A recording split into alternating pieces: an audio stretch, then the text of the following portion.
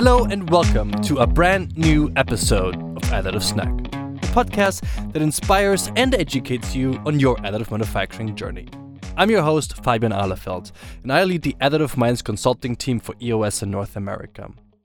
I'll be helping you achieve success in additive manufacturing by interviewing some of the brightest and most interesting experts in the whole industry. On today's episode, we'll be diving into the topic of post-processing, together with Felix Ewald. Felix is the CEO and co-founder of Dimension, the global leader in AM post-processing and finishing systems. And if you haven't thought about post-processing, Felix and I are here to change that. Many companies consider post-processing to be an afterthought, or they even ignore it altogether until it's too late. And that's a big mistake, because post-processing is such a vital part of any successful additive manufacturing initiative. Today, Felix is here to explain why.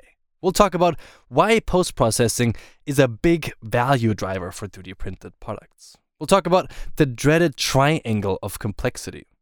We'll even cover the many post-processing options that you should consider on your additive manufacturing journey. And most importantly, we'll discuss the best ways to approach your post-processing needs. Felix, welcome to Additive Snack. I'm super excited to have you on the show. Hello, Fabian. Thank you very much for having me. I am also super excited. So, Felix, you're the co-founder and CEO of Dimension, which is the leading provider of post-processing equipment in the additive manufacturing industry. And you guys really have had a really great growth story behind you. You secured multiple funding rounds. You just opened up a new location in Austin, Texas, besides your Munich location. You even just released a completely new product line. Can you explain to us where your journey started and why and how post-processing adds such a tremendous value to final products? Yeah, so actually after our studies in 2012, we just wanted to found a company, and our first idea was to sell 3D printed smartphone cases. And in the beginning, the idea was to do it for end customers, so that everyone can design his own smartphone case. But we recognized quite soon that no one in the world wants to have his name on his smartphone case. And we also had a very, very bad crowdfunding campaign, so we failed hard. And then we switched to B2B, and we thought, okay, let's take the logos of the big companies and kind of make a 3D design out of it and sell it to companies. And actually, it went quite well. So we also sold the first 200 smartphone cases to a bigger company, but we had to take all the smartphone cases back after a few weeks because the color went off. And the color of the smartphone cases, kind of colored the pants of our customers. And so that wasn't too funny, actually, and we just had to make a decision. Quit 3D printing because the technology is not there yet, or develop our own solution. And that's exactly what we did. So we went into the basement and developed our own process for around 6 months. And after 6 months, we came back at least with a stable black color. So we thought, okay, then let's sell black smartphone cases. And then we met Arno. I think you know Arno. Arno Held, he worked back then for EOS. And he told us that smartphone cases are maybe the most boring idea you can have with 3D printing. But the quality that we achieve on the surfaces of the smartphone cases is superior. And there is a huge need in the industry. And we really should think about becoming a tech company developing such post-processing technologies. And yeah, that's what we did. Today, we are a team of 90. We developed way more machines, not only a coloring machine. We have more than 600 machines in field.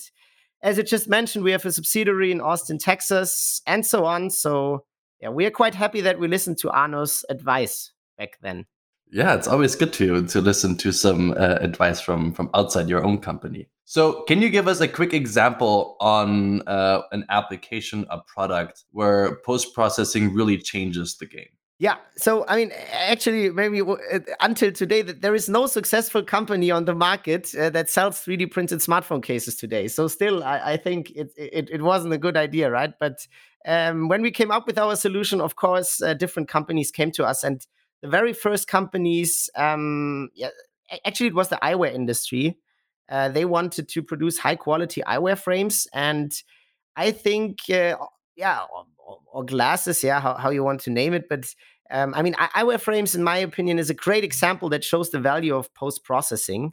And in my opinion, the post processing is really the difference between a raw part and a final product. So actually, with powder bed printers, you can produce such frames since around 30 years, right? Since the very beginning. But because of the surface quality, you cannot use them as a final product. And I mean, when you just print such a frame, you can use it as a prototype, right? The value is the cost of the produced part. So maybe the value is 10 euros of such a prototype. But with our technologies, our customers can sell those frames today for more than 300 euros to end customers. And I think this exactly shows the value creation that is possible through post-processing. And so we really enabled the whole industry to do that. And today, at least in Europe, if you go to an independent optician, you will find a 3D printed eyewear frame in each store. So that's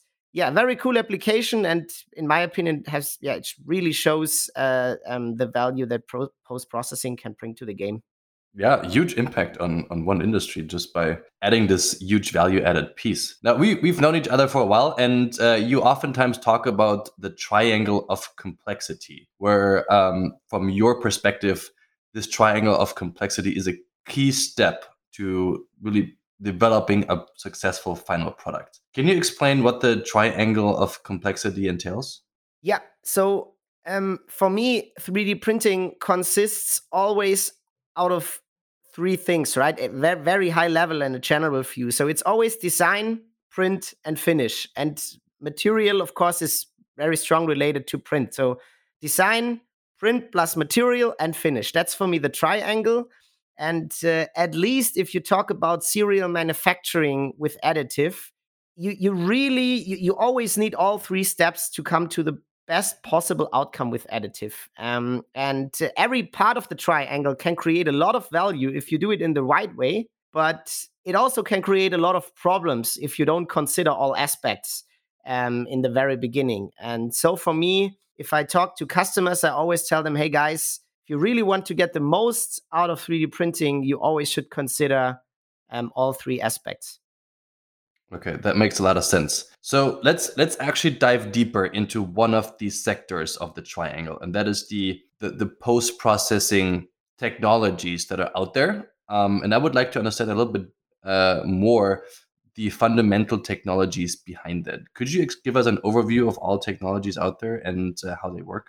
Yeah, so I mean, in general, with post processing, I mean, making end use products out of printed parts. That's for me the high level view on it. And I mean, today there is no 3D printing technology on the market where you don't need post processing.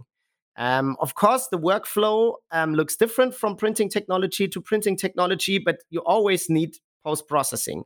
In my opinion, that's a fact. Some companies say that you don't need it, but I think, each technology needs kind of post processing. And we, as Dimension, we are working on post processing technology for powder bed parts.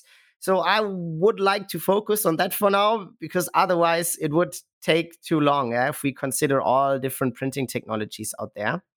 So on the powder bed side, the first thing you have to know is that the outcome of a powder bed printer is not a part. Actually, it's a powder cake with many different parts inside. And so the very first step you always have to do is you need to do, kind of unpack the powder cake. And the outcome of that step is, single parts with still some powder on it. And I mean, in the last 30 years, everyone did this step in a manual way. And right now, some solutions are coming to the market to automate it.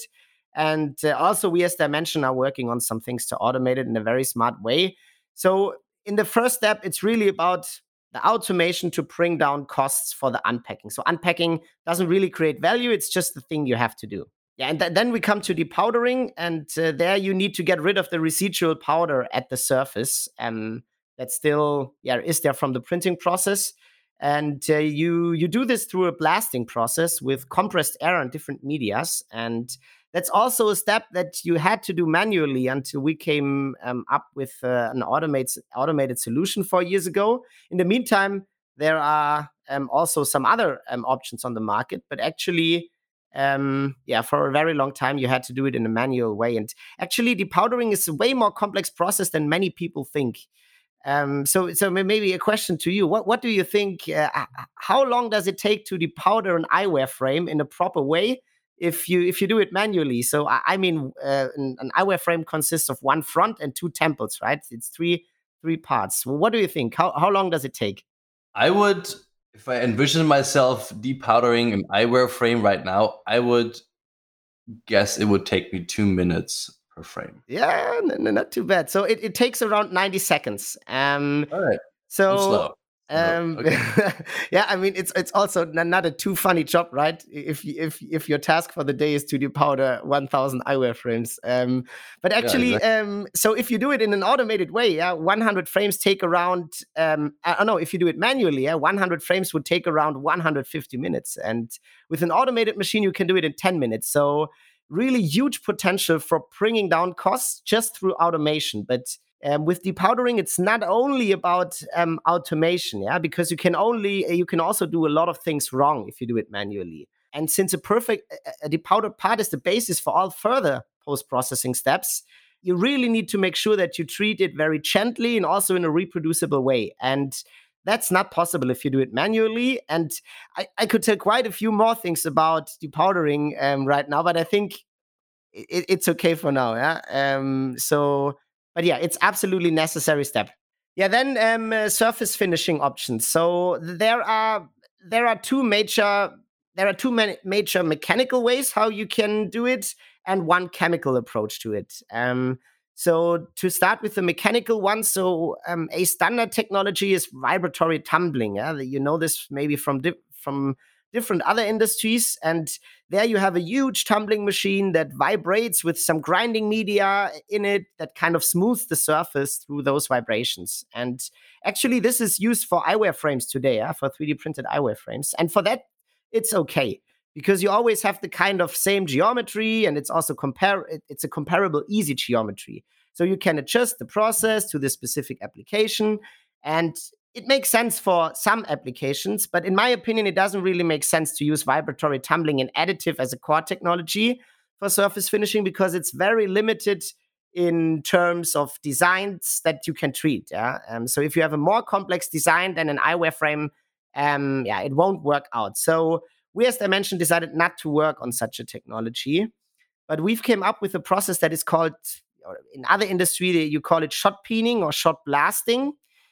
We call it our polyshot process. And once again, it's a blasting process, but there we use big rounded plastic beads and compressed air to shoot those beads with high speed on the surface of the parts. And with that, we achieve very homogeneous and nice looking semi-glossy surfaces that really create a high quality look and feel on the parts. And since it's an automated machine again, where parts are tumbling, we achieve homogeneous surface wherever those beads hit the parts. And that's actually on all visible surfaces. So a very economical and reproducible process. But with all mechanical options, you always have two challenges. So the first option is you cannot really treat complex inner channels. And the second challenge is you cannot treat flexible materials. Because you cannot bring the energy into the surface of the parts because they are flexible. And that's where you can use chemical smoothing. And actually, there we use a vapor of a solvent to dissolve the top layer of the part. And with that, you can get completely smooth surfaces like you know it from injection molding. People know this technique from smoothing FDM parts with acetone or stuff like that. But if you try to do this with high performance polymers like polyamide, you need to do it differently. And the option one is to use way more aggressive chemicals, which we think you shouldn't do, and also you cannot do it as an industrial company. Or option two is to build a complex and expensive hardware infrastructure in order to use less aggressive chemicals and achieve the best possible results in terms of geometry, independency, and reproducibility. And yeah, these are the three options. And maybe the only disadvantage with chemical smoothing is that you need to hang the parts when before they come into the machine, because otherwise they would glue together. And also the machine is quite expensive compared to mechanical options. Not so much when you compare cost per part, but the purchase is quite expensive. And the last step would be coloring, if we still have time to talk about Yeah, it. of course. Let's talk about coloring. Yeah, that's why you guys started. Yeah, exactly. Yeah, actually, we started with coloring, and then we went back to the other process steps. But I mean, in many cases, or actually in almost every consumer application, you need color, and there are three different ways how to do that. You use already colored material from the printing process. That's kind of easy possible with FDM and SLA. With powder bed, it's very hard, if not impossible, because of different technical reasons. So it's not so easy to get colored material already. The second option is you do spray painting, which is very time consuming and also very hard to apply with many geometries.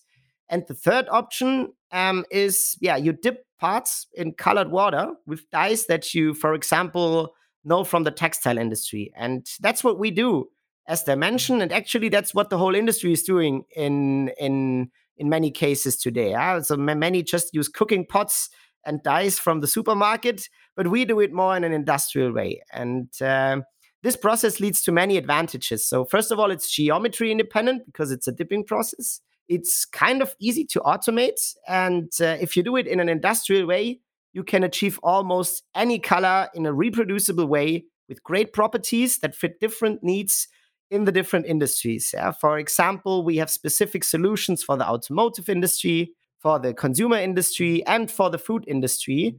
And we are constantly working on further improvements of our coloring process. So actually, with all those different steps, you can develop application-specific post-processing workflows to exactly match the requirements in the different industries. And that's what we are doing since 5 years. Yeah, and I think what you just mentioned also shows why you call it the triangle of complexity. Right? There is multiple additive manufacturing technologies. There is now a broad range of different post-processing technologies as well, and then the influence of material and design, which really makes it difficult for especially engineers who are just entering additive manufacturing to get a grasp on and to develop an application that actually has a higher success rate in the beginning. Now, Felix, if I imagine myself being a developer in an R&D organization, and I'm now looking at developing and defining my first additive manufacturing application, a part that we want to push into production and that we want to sell to end customers. How do I approach this triangle of complexity? How do I make sure that the decisions I take in the beginning ensure a high quality and, as you said, also reproducible? Yeah, you're right. So it's not so easy. But first of all, understanding the complexity so that printing can influence post-processing can influence the printing process. The same goes for the material and design of the part. If you understand this complexity, you're already on a good track, right? So understanding the problem that you are facing always helps. And it's really about the whole value chain until you have a final product. So you really have to look at all those aspects. How would I start? Maybe I would look at our website and the applications we show there to see what's possible. But just kidding. That's not an industrial approach. Actually, I would look at different samples that are post-processed and understand how the different technologies work together and how they fit to my desired applications. And if there are already working examples out there, other applications that really, really helps to understand what's possible and where the limitations are. And I would also look for the right partners that exactly understand this complexity. Because many companies, already solved a lot of things through strong partnerships. And so I would look exactly for those partnerships that understand the triangle and already have experience and track record in solving all those different challenges. Yeah, because additive is so complex. You cannot solve everything just by yourself, right? You always need the different stakeholders, the different parties that are involved in the projects. And in the very best case, you find partners that already have set up specific and defined production lines for your application. I mean, unfortunately, that's still difficult to find today, but there are many projects going on right now. Where it's really about concrete applications, specific workflows for concrete applications. And I think that makes it way easier, and it will also help to drive adoption and also make it easier to adopt additive within your company. Very good insights, Felix. And I think there's many people out there who are asking themselves exactly these questions. How do I start? And as we just discussed, additive manufacturing by itself is already complex. Now we're adding a second layer. Felix, thank you so much for joining us on Additive Snack. It was a pleasure to have you on here. And also thank you for sharing all of these insights and information. Yeah, thank you for having me. It was a pleasure. And hope to see you soon in person. Yeah. Maybe starting in July, we can travel again. Yeah, I hope so. So, as you just heard, post-processing is more than just the final finishing of a part. It needs to be thought of in the early stages of product development and can add significant value to your application, if done right, of course. As always, I'd love to hear from you. What are your parts where post-processing was a key success factor? Or do you have any questions Felix and I could answer? If so, please feel free to find me on social media, and Felix and I would be happy to answer any of your questions. Or shoot us an email at additive.snack@eos-na.com. Next time on Additive Snack, we're actually running a special episode together with the 3D Friday talk show from America Makes, 3D Mind, and the 3D Printing Industry magazine. We'll talk about how to find your first additive manufacturing part, and we'll talk about what to do next. We'll have some amazing guests. We'll talk to Stefanie Brick-Wede, the head of additive manufacturing at Deutsche Bahn, and she's also the managing director of Mobility Goes Additive. We'll talk to John Bilzinski, the executive director of America Makes, and we'll talk to Florian Lassan, the senior business development manager at 3D Mind. Until then, thank you very much for listening to today's episode. Please join us next time for another great episode of Additive Snack. For this episode, a special thanks goes out to my co-producers Kristen Eisenminger and Tim Moynihan, as well to Shannon Bauch for graphic design and social media management.